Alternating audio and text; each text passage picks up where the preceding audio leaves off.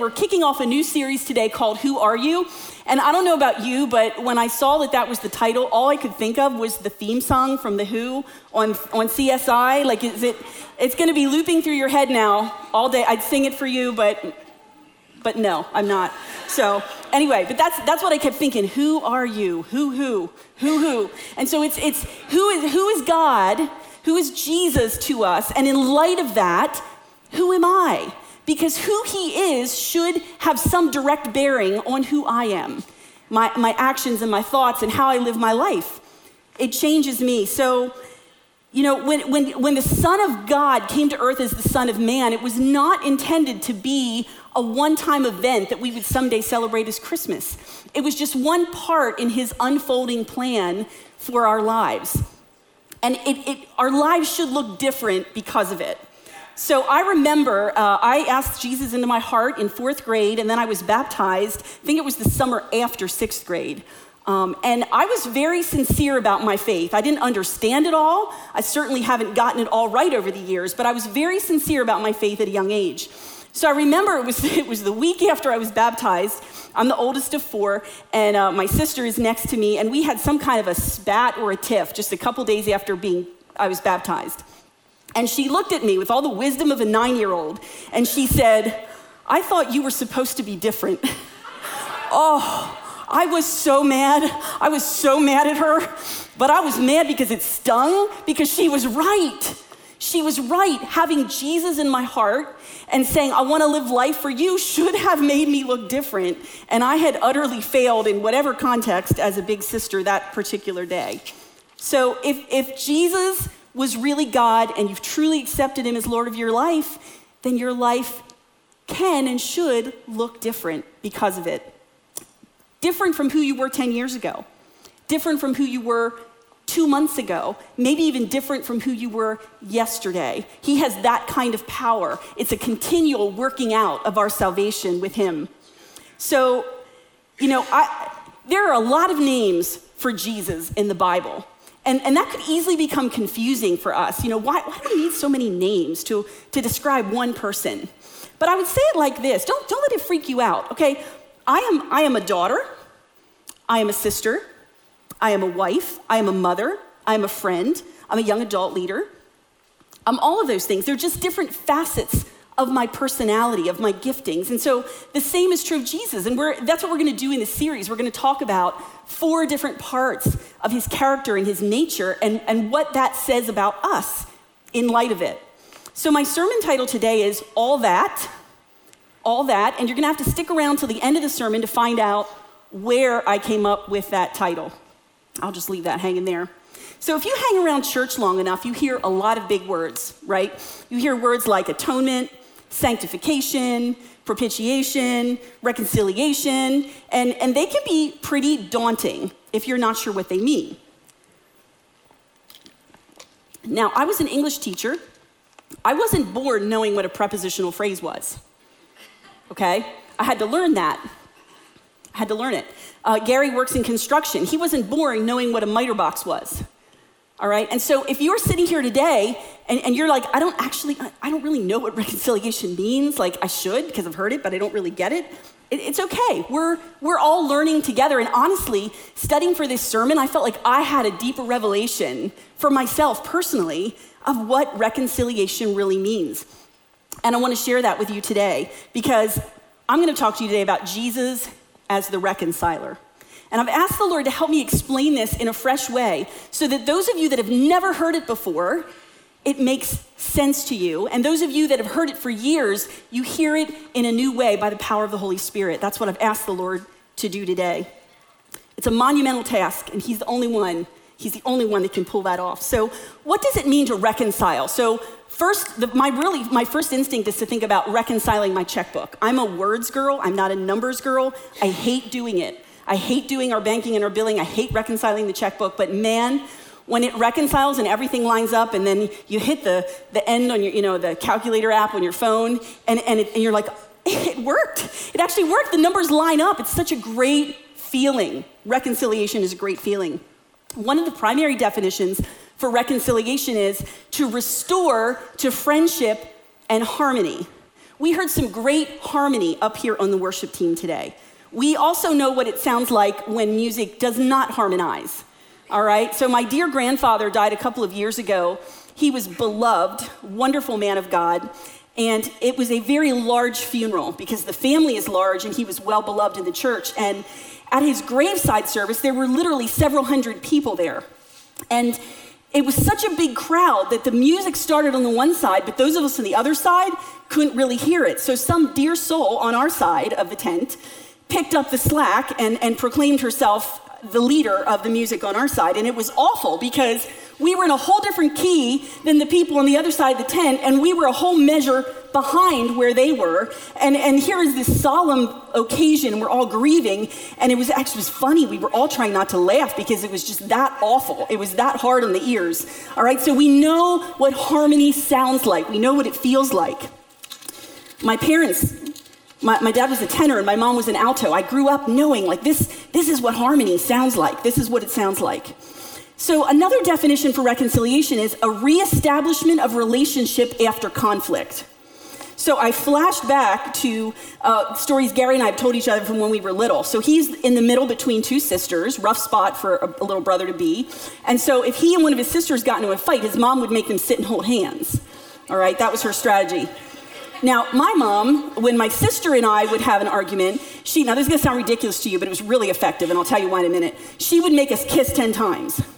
Here's what would happen. We would get to the second kiss and we would be dissolving in laughter. And we would just be cracking up, and all of a sudden the fight was over. We were reconciled. We never even got to the 10th kiss, because we were just laughing too hard. It was a brilliant strategy on my mother's part, and it worked every single time. So, this makes sense to us, reconciling relationships here on earth. We understand that. But it's a little harder for us to grasp it when we think about being reconciled to God, because human reconciliation happens after a conflict. What conflict do we have with God? Well, think back to the Garden of Eden. I want you to think back to Adam and Eve. Originally they lived in the garden with God in perfect harmony. And that's really difficult for us to wrap our minds around because we've not quite experienced it like they did. But there was no conflict, no division between them and God in the early days of the garden before they sinned. And then Satan shows up and he tempts Eve, and then she tempts Adam, and they eat the fruit. The Lord says, you can eat anything you want from any of the trees except for this one. And they decide they're going to do it anyway. And so I think we have this mistaken notion that all the bad things we've done, all the bad things that have happened to us are Eve's fault. How many of you have ever sort of hated on Eve a little bit? My life would look a whole lot different if she had never taken that bite. All right? Okay, so moment of truth. I want you to raise your hand if you have ever listened to a lie of the enemy. Every hand should be up. All right. Second question. How many of you have ever distinctly done something God told you not to do? Hands up. All right. It's not Eve's fault. It's not Eve's fault. It's my fault, and it's your fault. We're all in the same boat here. And so I think we need to understand the gravity of our sin. And this is always the delicate balance in the church between grace and truth.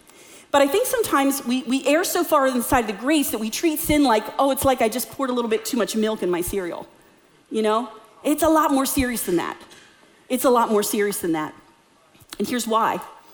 Isaiah 59:2 says this, it's your sins that have cut you off from God.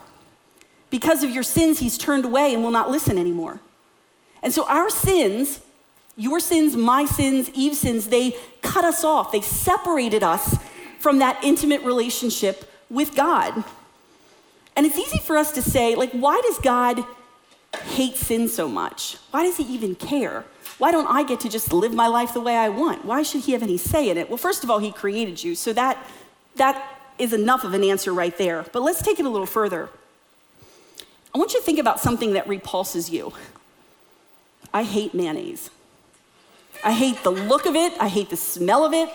If I'm cleaning off dishes and a little gets on my hand, I'm I have to wash it immediately. I just find it repulsive. I want you to understand, God is not repulsed by you, but he is repulsed by your sin because it is the opposite of everything he is. He is pure, he's holy, he's righteous, he's kind. And our sin is the opposite of that. Another reason is sin is the work of the devil. And the devil is God's enemy. And so the devil constantly tries to get at us so he can get at God. I don't want to be part of that. I don't want to be part of that plan. Another reason God hates sin is he knows it enslaves us and it traps us and it makes us absolutely miserable. And he loves us and he doesn't want to see us in that place.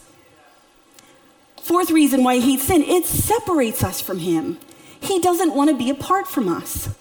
All right, so my oldest daughter is married, and our second daughter, our oldest daughter is married, let me say that, Gary's and mine, and our second daughter's in college. Thanksgiving was so much fun because we were all together again. It's good for them to go and grow up, but it's like, oh, I like when we're back together again. It feels good to be family. And that's the way God feels too. And I think we struggle to understand reconciliation with God because we compare it to earthly reconciliation.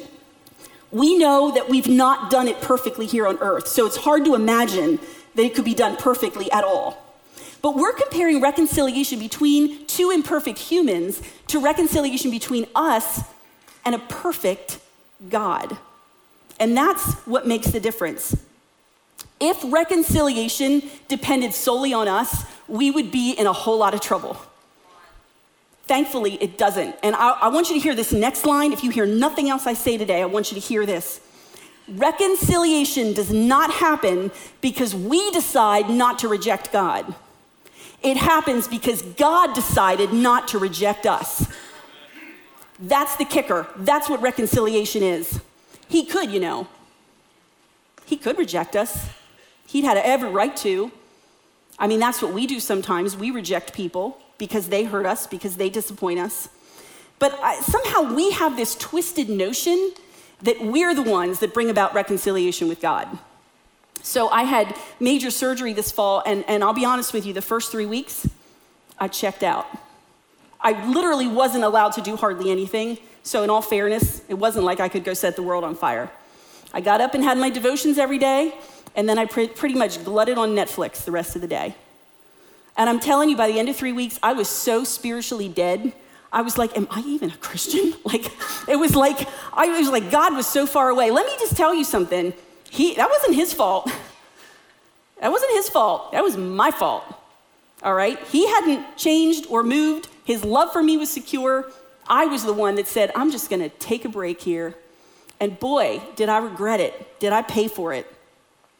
Here's the thing, too. We try to solidify reconciliation with our good works and our good deeds.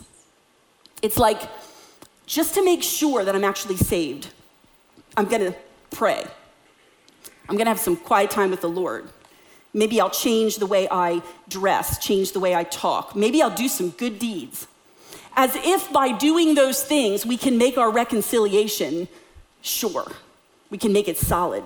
And I'm telling you, you can't do a thing to change what Christ did there on the cross. When he said, it is finished, this is what he meant. It's done. It's a done deal. I have done everything that needs to happen for you to be reconciled to me, and there's nothing you can do to add to it. Now, if that's hard for you to grasp, I want you to think about marriage for a minute. Gary and I will celebrate our 31st anniversary on the 17th of this month. Yes. So, I am not more married to Gary now than I was 31 years ago. All right? On the days that I am selfish and grouchy, we are not less married. On the days where I am an awesome wife and I cook his favorite meals and I'm cheerful and friendly, we are not more married. All right? I can't do anything in regards to that, to do anything about, to take away from the commitment we made 31 years ago. It is solid and it is sure. This is what makes Christianity different from other religions. So for any of you that's there, you're sitting there and you're thinking, surely there are other religions that would be just as good as Christianity. Here's the difference, and this should clinch it for you if nothing else does. All the other religions are about the poor, pitiful people knocking themselves out to try to win the favor of a deity or a god that they may have wounded. The difference with Christianity is God was the initiator. He's like, I'm coming after you. The Bible says that. You didn't choose me. I chose you. He picked us. That's what sets Christianity apart from other religions, and thank God for it. It's a significant twist, and when you begin to understand that, it begins to change everything about how you want to live this life. And honestly, here's the thing. When you start to understand all that God's done and that you can't do anything to add to it, our response should be one of just pure gratitude. I am so grateful. I am so humbled. I want to please you. I want to serve you. I want to make you look good here on earth, God. It becomes just the cry of our heart. Like, I couldn't possibly pay you back, but I love you so much, God, that I want to do everything I can to please you, to please you. So I want to read a passage that really tells us, like, what's our response now? Knowing this and understanding this about reconciliation, what should be our response as a result? I just discovered the Passion Translation this week. I'm a little behind the times, but oh my goodness, changed my life. I couldn't even tell you how many times I read this passage, and every single time it was like, Lord, I could just lay on the floor and weep. It is just that beautiful. So, Passion Translation, 2 Corinthians 5:14-21. For it is Christ's love that fuels our passion and motivates us, because we are absolutely convinced that he's given his life for all of us. This means all died with him, so that those who live should no longer live self-absorbed lives, but lives that are poured out for him, the one who died for us and now lives again. So then from now on, we have a new perspective that refuses to evaluate people merely by their outward appearances. For that's how we once viewed the Anointed One, but no longer do we see him with limited human insight. Now, if anyone is enfolded into Christ, he's become an entirely new creation. All that's related to the old order has vanished. Behold, everything is fresh and new.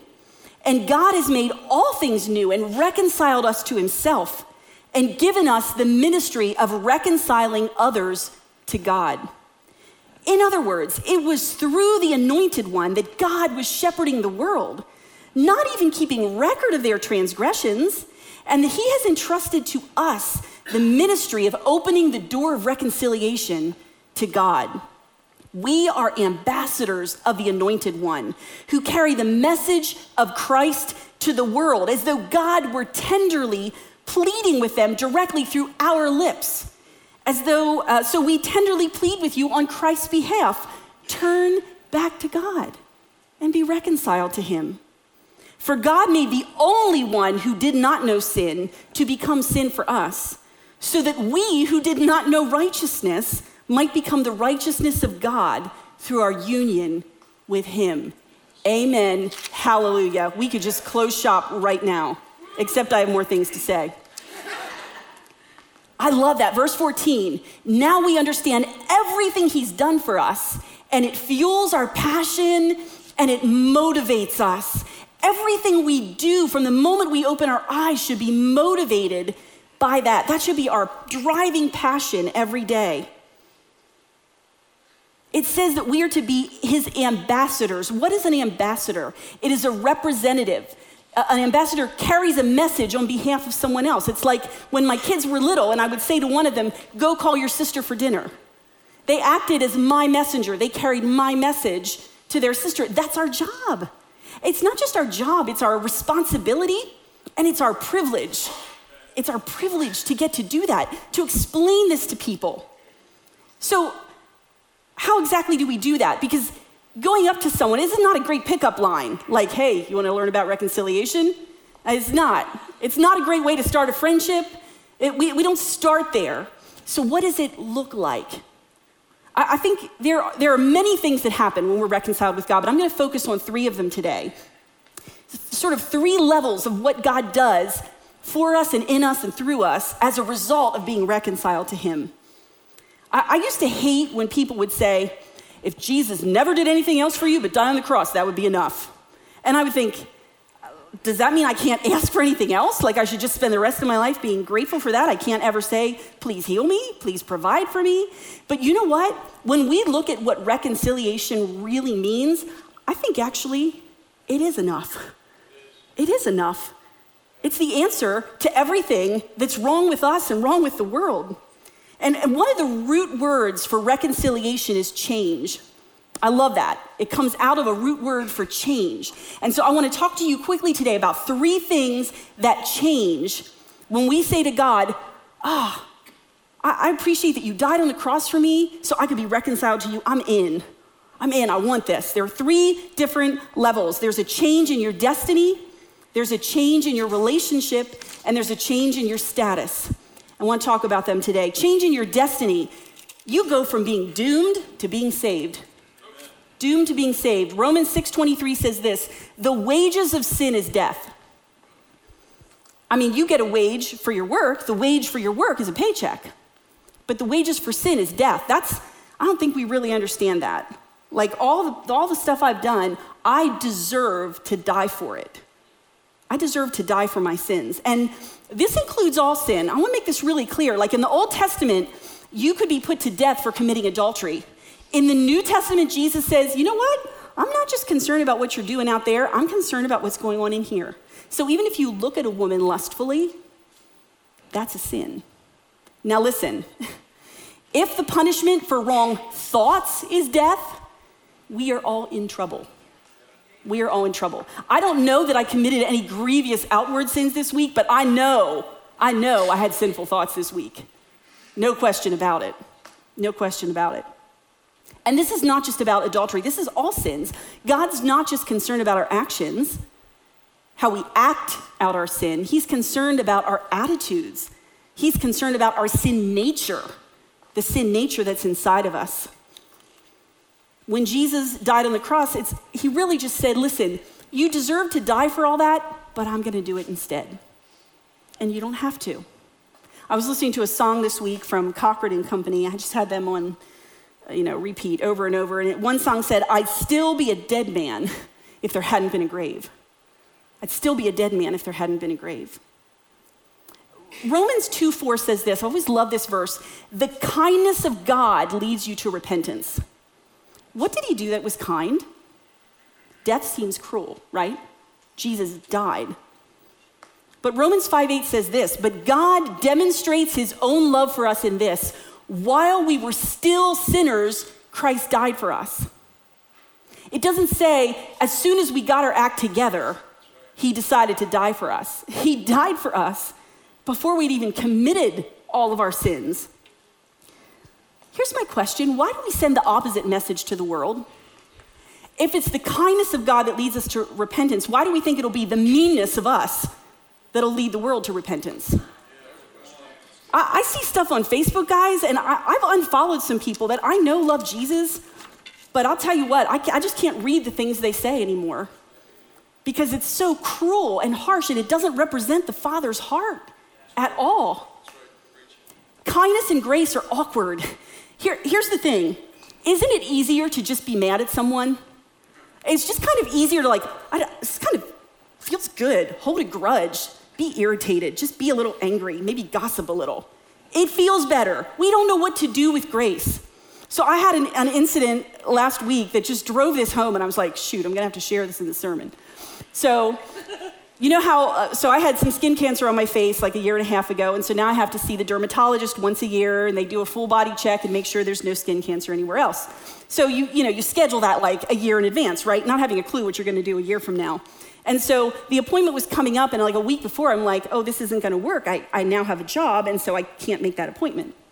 So my dermatologist's office, and they're great, I wanna say that, fabulous, fabulous people. They go over and above for me.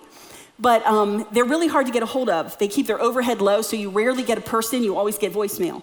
So I called in plenty of time, and I said, I'm gonna have to change my appointment next week, and so, thank you, and we'll be in touch. And so we played phone tag, which is what you usually do with them, and so finally we got to talk. This was like 2 weeks later. We finally connected on the phone. And I said, yes, I'd like to schedule my appointment. She said, great. And she said, you'll have to pay the $60 no-show fee first. And I was like, what do you mean? I said, and I was very, very nice because they're very nice people. They're not trying to be jerks. It felt that way, but they weren't. I said, well, what do you mean? I called in. Like, I gave you a whole week's notice. And she said, you just said you needed to change the appointment. You didn't say you needed to cancel it. And I said, so you're telling me because of a linguistic error, because I said change instead of cancel, I now owe you $60. I said, I'm really sorry. I said, I thought I did everything that I needed to do. I said, I'm not going to be able to reschedule with you right now. I said, I'm going to have to think about this. I may need to go to another practice. So I hung up the phone, and toward the end of the conversation, maybe guys don't know about this, but girls do. My voice was starting to get quavery, and I was starting to feel really stupid because I felt like I was on the verge of tears because I really felt like I was innocent. But technically, I was wrong. I didn't say cancel. I said change. So it's like 10 minutes later, and my phone rings, and I go over, and I look, and I'm like, oh, it's the dermatologist's office. I don't want to talk to them. My voice is still quavery. I'm humiliated, and I didn't pick it up. I left it go to voicemail. So it was like half an hour later, I finally got the courage to listen to the voicemail. And they said, hi, I ran the situation by the doctor, and she said she's happy to waive the fee, and you can call back and make an appointment. It took me 2 days to call them back, because I don't know what to do with grace. I don't know, I just was like embarrassed by it, we don't know what to do with kindness. I was just so humbled by it. And I think this is what happens with God. I don't know what to do with this. Like, you're just kind and you're good and you're not making me pay for my sins, and it would just be easier. It would just feel easier and better to just be angry and offended, But grace, this is what we can offer the world. We can offer them that kind of grace. I mean, the Bible talks about what God does with our sins, all right? I didn't sin by saying cancel instead of, not saying change instead of cancel, but I still technically made a mistake there. So in Psalms, it says, he removes our sins from us as far as the east is from the west. Great visual, right? In Micah 7, he says he casts our sins into the depths of the sea, and I always picture them down there with like the ruins of the Titanic, okay? Which always bothers me a little bit because I'm like, they found the ruins of the Titanic, so couldn't they go down there and find my sins? Like, that's not helpful to me. That's not helpful to me. But one day the Lord showed me this verse in Isaiah 38:17, and it changed my life. This is Hezekiah talking to the Lord, and he says, in your love, you kept me from the pit of destruction. You have put all my sins behind your back. I love that. What happens if I take this water bottle and I put it behind my back? I'm not looking at it. And if you're looking at me, you can't see it either. It doesn't mean it's not there. It just means it's not the focus. It's not the focus. It's not what God's focused on, and it's not what he wants you to be focused on. He put your sin behind his back. I love that. So you keep your eye on him. You don't have to keep looking at your sin. It's hidden. It's hidden in Christ. And I think this is what we can offer the world. Sure, there are people out there who are sinning, as we are. But we can say to them, look, God put your sins behind your back. I'm not going to focus on your sin. I want to focus on you. I want to focus on you and making sure you are reconciled to God. That's the ministry of reconciliation that we've been given. Now, God could have stopped there. He could have just changed our destiny, said, you're not going to hell. We say, wahoo, and it's over. But he says, I'm going to take it a step further. I'm going to change your relationship to me. You're going to go from my enemy to my friend. Now, there's a new TV show out. I haven't watched it. It's called God Friended Me. And I just was curious, so I went online to read a little description. And it says it's about an atheist who gets a friend request from God on social media. And as a result, it says he becomes an agent of change in the lives of those around him. I'm like, what? Like, the world understands this better than we do. Like, when we become a friend of God, we're an agent of change in the lives around us. And I thought about, remember when you were in elementary school and you played blob tag? And it started with one person who was it, and then you would go tag another person, then you'd hold hands, and then you'd tag more people, and you would just become this blob. You would morph into a blob, and you would, I think God wants us to play a little bit of spiritual blob tag. We just go out and we just bring them in, just come into our blob, our Lifeway blob. I don't know. There's probably a better word for that. James 4:4 says this, "You unfaithful people, don't you know that love for this evil world is hatred toward God? Whoever wants to be a friend of this world is an enemy of God." Do you ever have two friends who you were friends with both of them, but they didn't like each other? It's a horrible place to be caught in the middle. And you can't be with both of them at the same time, right? Same deal here. You can't be in both places at the same time. You can't be partaking in the world and partaking in Christ at the same time. It's a little bit like this. So I had thyroid cancer in 2002, and so as a result, my thyroid was removed and I have to take a thyroid replacement hormone, which keeps me alive and kicking. And here's the thing about that medication. I can't combine it with other stuff. I'm not allowed to eat anything for an hour in the morning after I take that pill. So sleeping in does not benefit me, because if you sleep in and then you have to wait another hour, it's like lunchtime, till you can eat. So I also can't mix other medications with it, because what happens is not just medications, but like supplements or vitamins, because they will cancel out the effectiveness of the thyroid pill. And so that's what happens. You're like, I'm gonna take my little dose of Jesus today, but then you go out and you invite in as much of the world as you can, and it cancels out our effectiveness for Christ. It cancels it out. I think a lot of us are trying to straddle the fence. How much of the world can I have and still be a Christian? Instead of how much of Christ can I have? How much? Because it's endless. It's endless. John 15:15 says, "I no longer call you servants, because a servant doesn't know his master's business. Instead, I've called you friends. For everything I learned from my Father, I've made known to you." What's a friend? It's someone you trust with the secrets of your heart. I have people like that. I'm so grateful for them. So grateful for them. And God wants to entrust the secrets of his heart to you. That is mind-blowing to me, that he actually wants to share his thoughts with me. Psalm 25:14, I've always loved this verse, and again, the Passion Translation said it so beautifully. "There's a private place reserved for the lovers of God, where they sit near him and receive the revelation secrets of his promises." Oh, you better believe I want to be in that private place reserved for lovers of God, because I want to hear his whispers. I want to hear the secrets of his heart. We talk about doing life together here at church. Well, we can do life together with God. Moses, it says God spoke to him face to face as with a friend. We can do that too, and it's our ministry to the world. It's the holidays. I don't want to step on any toes here, but some of you need to represent Christ as a friend to your family. Because do they cringe when you show up at the family dinner? Because it's our job to represent Christ, to be his ambassador at those holiday dinners too.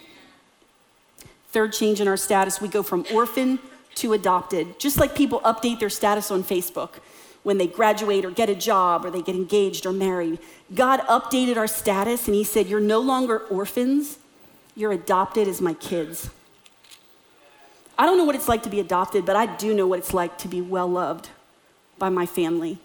My dad did not have a great family growing up, and so his only goal was to have his own family that he could love.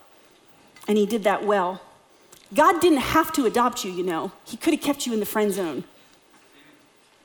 But he didn't. He said, "I want more. I want you to be my child."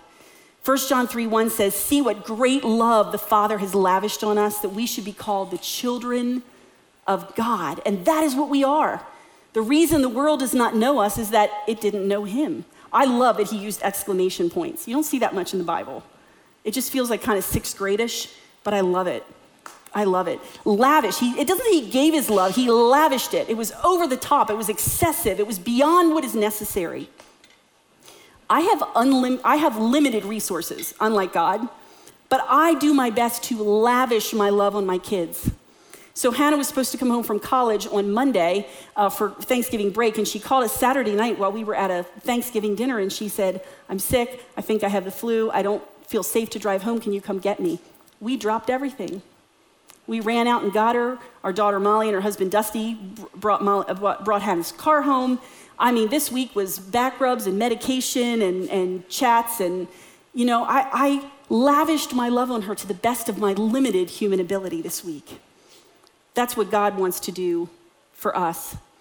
And when you're adopted into a family, you get to inherit the family heirlooms. So there's this coverlet that's been passed down in our family on my mom's side. I think I will be the 6th person to receive it. It goes to the oldest daughter of the next person in line, and so I will be next. Like, I cherish that. I'm next in line. You're next in line to inherit everything God has and everything he is. Everything he has, peace, love, joy, protection, provision, the Holy Spirit, everything he has, you are in line to receive that, to inherit that as his child. And everything he is becomes yours as well. I had a student years ago, his name was Chris, and I don't know how to explain it. He had this distinctive walk. It was sort of like, and I don't say this in a demeaning way, he looked like he just got off a horse. Like he kind of loped down the hall. And I just kind of smiled. He was a precious kid. But I remember when parent-teacher conferences came around, and I was standing in the doorway ready to greet the next parents, and I look down the hall and I see this man and woman coming. I hadn't met his parents before. And here this man comes walking down the hall loping like he just got off a horse. And I thought, that's Chris's dad. Now here's the kicker. He had a younger brother who walked the same way, and I found out later the younger brother was adopted. He was adopted, and he walked just like his dad. Just like his dad. You get to look just like your dad too. We're all adopted, and we get to look just like him. Thank you, Jesus. Thank you, Jesus. I ask you to stand. I told you I'd tell you how I got the sermon title, All That. One day I was babysitting Edison Hoover, Ed and Hannah's little guy, and he was in this phase of pretending he was animals. And so we'd turn the page and it would be a zebra, and he'd say, "I'm that," and then he would make a zebra noise, whatever zebras say. Turn the page, it'd be a dog, he'd say, "I'm that," and then he'd pretend he was a dog. So we got to the end of this book, and here are all the animals from the whole book on the same page. And I saw his little eyes like darting just for like a split second. He didn't know what to do. And then he goes, "I'm all that. I'm all that." You are all that because he is all that. Oh, such good stuff. You are saved. You are his friend, and you have been adopted as his child. You are all that. Every single person in this room, no matter what. I'd ask you to close your eyes. You know, I read online this week that in Australia, they instituted something in the 90s where on May 26th, they have National Sorry Day. And then it follows with a week, National Reconciliation Week, and it's to try and mend relationships between the Aboriginals and the natives and the other Australians. I think some of us in this room need to have a National Sorry Day today. Say, "God, I'm sorry. I'm sorry. I need you, and I want you. I want you to be Lord of my life. I want to be all that because you're all that." And if you're here today and you have never said this before, all eyes closed, this is between you and God. I'm going to ask you to raise your hand. For the first time today, you're saying, "I want to be all that. I want to be all that." Would you raise your hand just so we can pray with you? Not going to call you out. Thank you. Anybody else? Bless you. Thank you. Some of you are in this room and you know Jesus, but you've been trying to add your 2 cents to what he did on the cross. And some of you have been trying to be friends with the world and friends with God at the same time, and it is not working for you. If you're here today and you say, "You know what? I need National Reconciliation Week. I want to come back to that place where I'm like, yep, I've been reconciled to God." If that's you today, would you raise your hand? I just want to pray with you. Thank you. All right, let's just all pray together.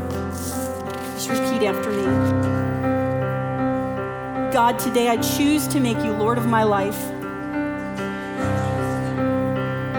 I'm sorry for all the ways I've sinned.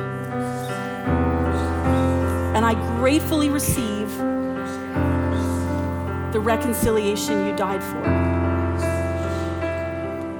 I thank you that I'm saved, that I'm your friend, and that I've been adopted into your family. I want to live a life that's worthy of the call I've received. In Jesus' name, amen. Amen. Thank you, Jesus, for those who raised their hands today.